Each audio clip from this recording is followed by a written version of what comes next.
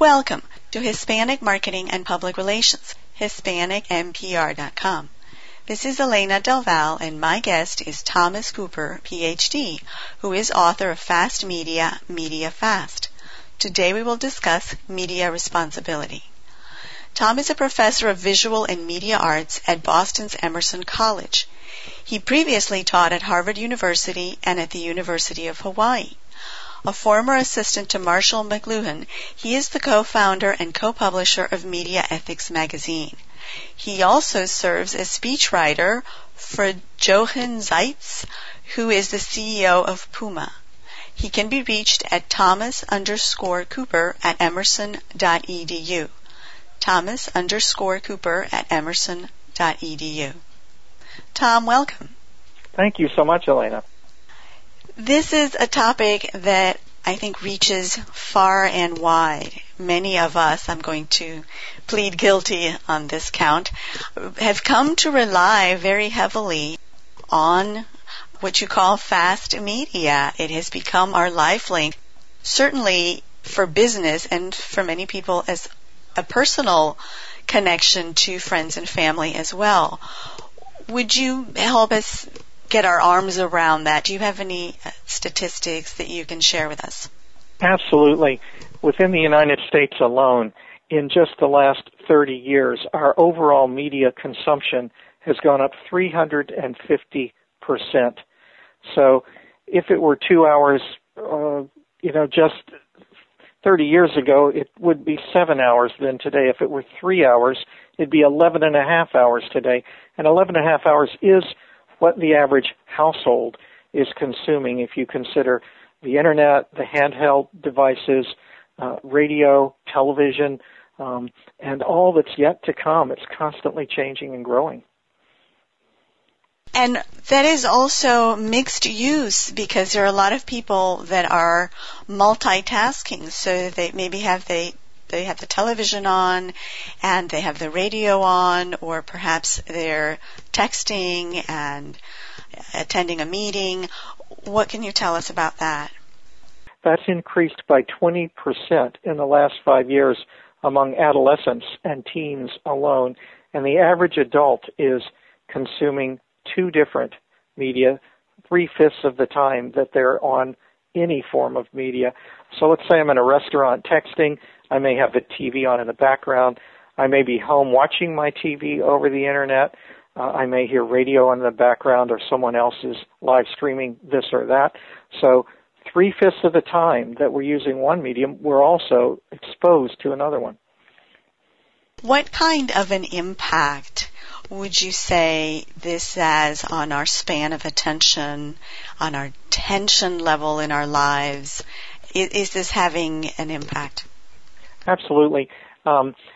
If you read the research, you'll see that people are reluctant to say that increasing media consumption directly causes ADD, and yet they note that there has been a similar increase in ADD at the same time there's been a huge increase in media saturation. So we think there's a link, but it's yet to be absolutely proven with evidence.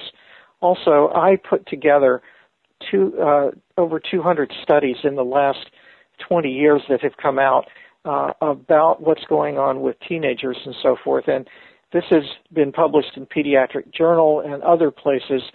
If you put together all of these studies, the greater the excessive consumption of mainstream entertainment media, the higher the odds a child will become either obese or ADD or alcohol or tobacco dependent or academically mediocre or poor or housebound, prematurely sexually active or pregnant, violent, and distant, if not alienated, from their parents and peers. Now, that's just children. All of us, if you take away the demographics, consume over 4 years of television ads in our lifetime if we're an average American.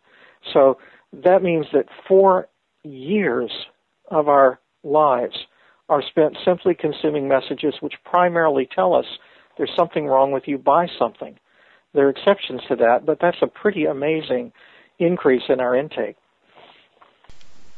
If we look at societies that do not consume media, maybe no media at all, which is, I suppose, getting increasingly difficult, but is still out there, or perhaps low media, that they have a very limited access or consumption of media. What does that tell us if we compare it to our media-oriented society today? Yes, I found it very interesting to live with the Amish people, the people you know for having no cars and very little electricity. They only use computers for business purposes and so forth. The Amish people, if you walk into a household, you might hear people singing together, or you might hear people laughing and playing board games together or working together.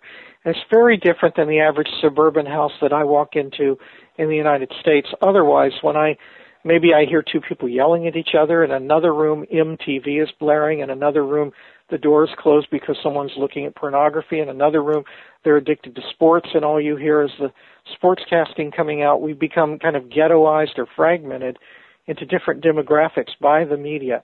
Now, I don't mean to be overly romantic here, because the downside of this is if I live in an Amish community and there's a nuclear reactor 3 miles away, and it has a meltdown, I may be the last person to hear about that. So certainly we need the media. I'm not trying to romanticize a life without media. It could be devastating in some ways. We want to know when we have a hurricane or tornado warnings and so forth. We want the media. So it can actually save lives, and it can also change lives. People can hear a show or watch somebody being interviewed or see an inspirational speaker or watch a religious service or hear music or a concert or theater on TV, for example, or the internet, and it can change their life. So I don't want to romanticize people without media, but I do want to say there are a lot of advantages to living in a no media zone and a lot of advantages to living in a low media zone, just as there are a lot of advantages to living in a media saturated zone if you stay in control of the media that you consume. It's perfect what you ended the sentence with, because I was going to say maybe what we can do is reach a happy medium, manage our use of the media that we have available to us so that it doesn't take over our lives. Absolutely. Point one is to watch your consumption and to begin to see what that happy medium might be. Point two would be to also look at the content of the media, because if you watch nothing but horror movies before you go to sleep, I'm sure you know the research shows you're going to have a lot more nightmares and a lot more trauma during the day as well than if you watch, for example, musicals before you go to sleep. So the content of the media also matters. But then thirdly, also watch who's in control. Who's in control? Every time I get in the car, do I have to turn on the radio? Every time I go home, do I have to pick up the remote? Every time I have a break in a sentence when I'm talking to someone, do I have to look at my smartphone? Or is it the other way around? I'm in charge. Those are the three most important things to look at, I think. How much is enough? Is there a guideline? Is there someone out there, perhaps you yourself, who has looked at media consumption quantities and determined the number of hours per day or per month? Or, in other words, how can we manage it and know that that's the right amount? Right. I think you'd need to have a team of experts together for every person. Each person has a doctor who tells them something a little different than someone else's doctor is right for them, and each person may have a life coach or a partner or parents or others who have some insights as to what's excessive for them. So I think we'd have to do some research to become very precise about that for each person. But as a general rule of thumb, a person might ask, do I consume more media than sunshine? Because, being outdoors in fresh air and so forth is healthy. And we find that our children especially, but all of us, begin to live in a wired womb where we no longer see the outdoors. Am I consuming more media than exercise? We know how healthy and important exercise is. Am I consuming more media than research? Because research actually has experts involved. And if all of my news comes from tabloids and so forth and so on, I'm probably likely to live in a dream world. For example, I ask all of my students, do you have opinions about President Obama? Do you have opinions about bin Laden? Do you have opinions about Lady Gaga or anybody else? I'll ask them. They'll all raise their hands, and then I'll say, Have you ever spent 8 hours with any of them off camera? None of them will raise their hands.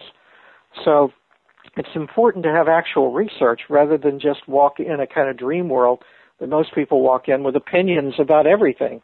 The latest story, did Britney shave her head? Is Lindsay Lohan guilty of whatever? Is Casey Anthony guilty? Everybody has, an expert verdict on that, and yet none of them know the people. None of them have a PhD in law or whatever else it might take to really know whether someone's guilty or innocent. We all walk in an atmosphere of instant expertise in which actually we have no idea really what's going on. So it's very important to spend time outdoors, very important to exercise, very important to have expert testimony and research when we consider things, and yet we substitute for that a kind of indoor wired womb dream world where we think we know things, and we also begin to be couch potatoes. It's a big challenge, if I'm hearing you correctly, making a recommendation that applies to everyone. Each individual person needs to look at their life and their consumption and needs and figure out what works for them. Did I get that right?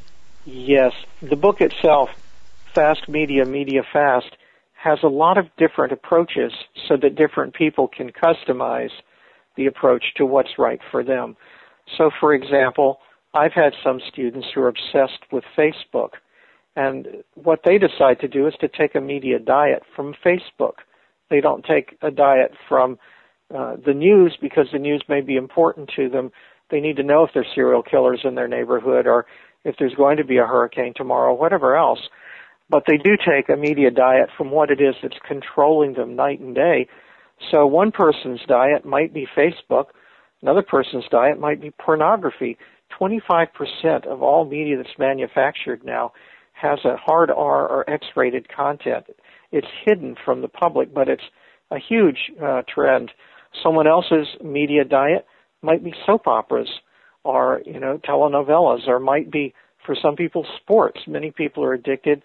And in fact, one of the interesting factors I find is talking with divorce lawyers. They talk so much about why there's an increase in media-related divorce. That is to say, he will have a porn habit and therefore no longer be interested in his wife, or she will be addicted to Facebook and he'll get angry and anxious that he can't talk to her, or he'll say, wait until the commercials when he's watching sports, or she'll be addicted to soaps or whatever else. And they find that the other person is actually married to a machine, not married to a human being. And so that's one of the huge factors to look at as well. To what extent am I spending actual time with people rather than with machines? We actually had a man in Japan 2 years ago marry his video game. Now, it was done partly as a publicity stunt, I would imagine, but I think he was half serious. I think the video game at least gave him the constant need fulfillment he wanted, whereas a realized human being has the audacity to get sick sometimes, or to not want to be intimate sometimes, or, to go through changes. We prefer things that are predictable, and so increasingly our machines are a source of steady comfort. It'd be far wiser to put up with the full spectrum of human behavior. Most psychologists would agree. And yet we find all of these changes going on in our society. We're losing more time to media. We're losing more money to media. It's gone up 300% in the last 20 years. That's huge. We're losing more of the environment to media. For example, every day a newspaper is made, a small forest is depleted for that one newspaper, very little of which is recycled. But we're also losing more relationships. Parents often can't get through to children who are addicted to smartphones. Spouses often can't get through to each other due to addictions. And so I think it's altogether healthier to examine our media control and our media consumption for almost every possible reason. Our relationships, our thinking, our feeling, our economy, everything, our environment, and especially ourselves. Who are we under our programming? We often forget that we're not all the things swimming in our head. I wake up singing a song, for example, I'm a Material Girl, or maybe Katy Perry's Teenage Dream, but I'm not a teenage dream and I'm not a material girl. How did those thoughts get there, and do I really want them to control my thinking? Of course not. So Even our identity is threatened by the media. Many people would probably hear our conversation and say, well, I can't function without my media. I can't work without my smartphone, my email, my computer, my iPad. What would you say to the argument that media has made them more productive and that it has become essential to their work persona, if not even to work and personal, but even the argument that it has become essential for work? What would you say to that? Whenever I take students on a media fast or incorporate it into their classroom, I always make it a practical media fast. A practical media fast means you eliminate your guilty pleasures, but you don't eliminate essential media. So essential media would be whatever your boss needs you to consume. Essential media might also be if you're in another class, a teacher asks you to read a textbook or see a movie, you'd have to do that. If I take an airplane flight and they play a video about fastening my seatbelt and how to use my oxygen mask, that's essential to my safety. So I don't recommend that people go on a full blackout. A blackout is no media in your life.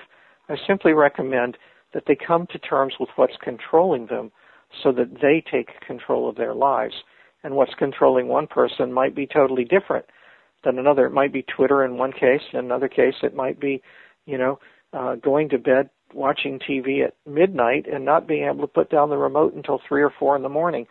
We actually have a group called Television Anonymous, where people have to actually confess that they have no control over television. They still have a remote in their hand at 3 or 4 in the morning, and they have to get up and go to work at 5 or 6. So a person may, in an addicted situation, absolutely have to break out of that for their own survival and their own relationships, just as they would if they're addicted to alcohol or tobacco or anything else. And so we now have media addiction centers, not only in the U.S., I just heard about one in Taiwan. They're all over the world for people who actually can't change. So if a person says, I absolutely can't change, we should treat that as an addiction and try and get the person help. But if what they're really saying is, I prefer my media, I prefer my guilty pleasure, then I think we have to have some respect for that, just as if a person prefers to drink too much. At a certain point when it becomes dangerous to others, we step in. But if they just like to drink, we have to let them make health choices.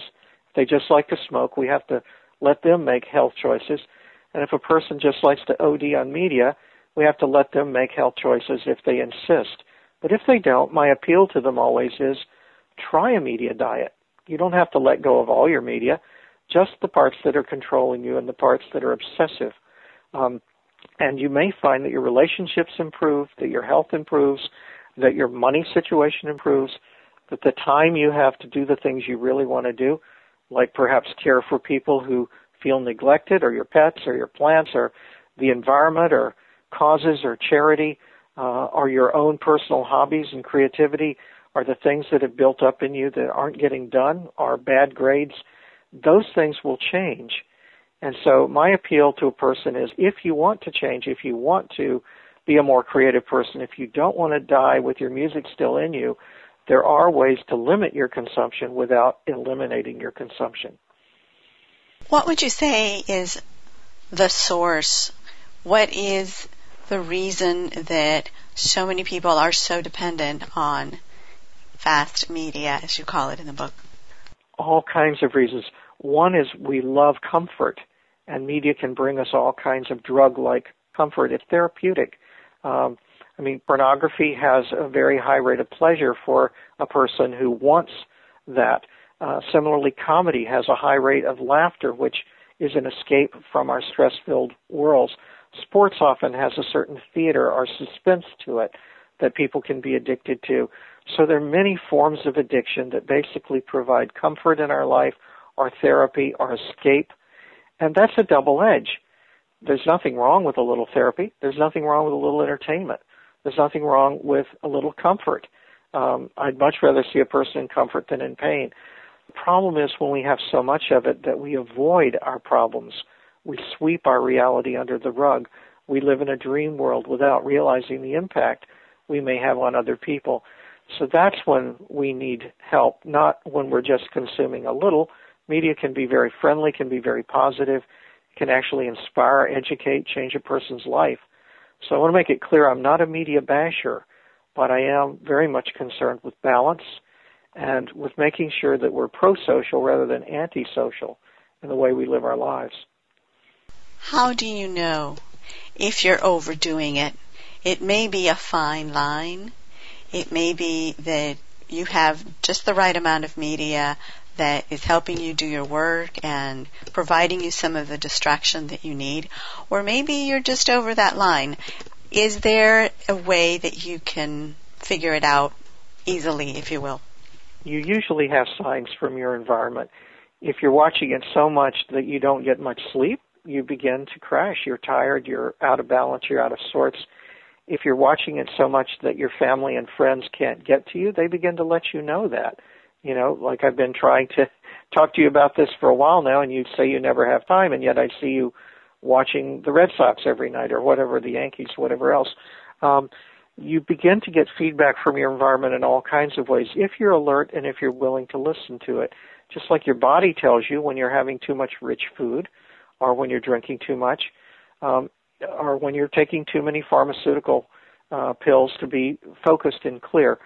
So if you're no longer really focused and clear in your thinking, or if you're getting feedback from your environment that you need to balance out or slow down, or if you have something called information anxiety, which is a term that Richard Wurm coined about 20 years ago, it means that you feel you can't ever keep up with all the faxes and voicemails and emails and tweets and upgrades and software changes and new technologies in your world. That's called information anxiety. If you have that, that's another signal. And many, many people, especially in the white-collar business world, feel they do have information anxiety. They just can't keep up with all the changes and with all the volume of information and with all the messages they receive. And when they can, they feel they don't do a great job. They often have to hastily reply to emails or hastily reply to voicemails or whatever else, or find someone else to delegate it to. And sometimes they miss important information. So all of those things are messages from the world that say slow down, prioritize, perhaps take a media fast or a media diet. And I would hope, read this book. I would hope they would take some time. We often say I need to read a good book or I need to make a change in my life by virtue of something. Well, change to reading for a while. The electricity is almost electrocuting us over time. We have so much of it going into our body. We even have research now that says cell phones may be causing cancer, or at least contributing to it, because we put the electricity right next to our brain. So from time to time, it's important to read a good book or do something very different. Go for a walk, fresh air, take a vacation, spend time with a friend. Actually be with that person in person rather than, quote, friending them on Facebook, which doesn't necessarily mean a deep friendship. So I hope these are helpful thoughts. I think definitely it's a point of reference for people who want to figure out whether they need to slow down their media consumption or maybe go on a media fast. What 3 tips, what suggestions would you share with our listeners who want to get a better handle on managing their media use, say from a business perspective? Thank you very much. When Thoreau went to Walden Pond, it was to gain a perspective on his life. The last time I was there were 2 kids actually texting each other at Walden Pond. So you can't necessarily go to a geographical place anymore. But I'd say the first tip is to find your own inner Walden.